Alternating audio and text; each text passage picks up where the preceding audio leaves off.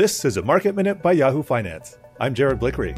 Only an hour to go in the first day of a 4-day shortened trading week for U.S. stocks.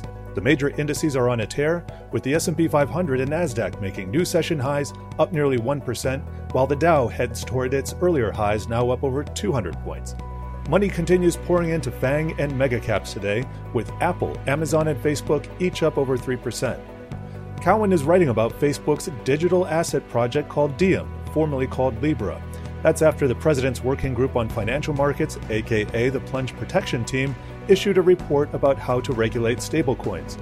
While arguably the Facebook Diem token is not strictly a stablecoin, the report does help legitimize the rise of digital assets. Two things weighing on some stocks today are, 1, the lockdown trade, which is faltering on the stimulus signed into law, and 2, China cracking down on fintech giant Ant Financial.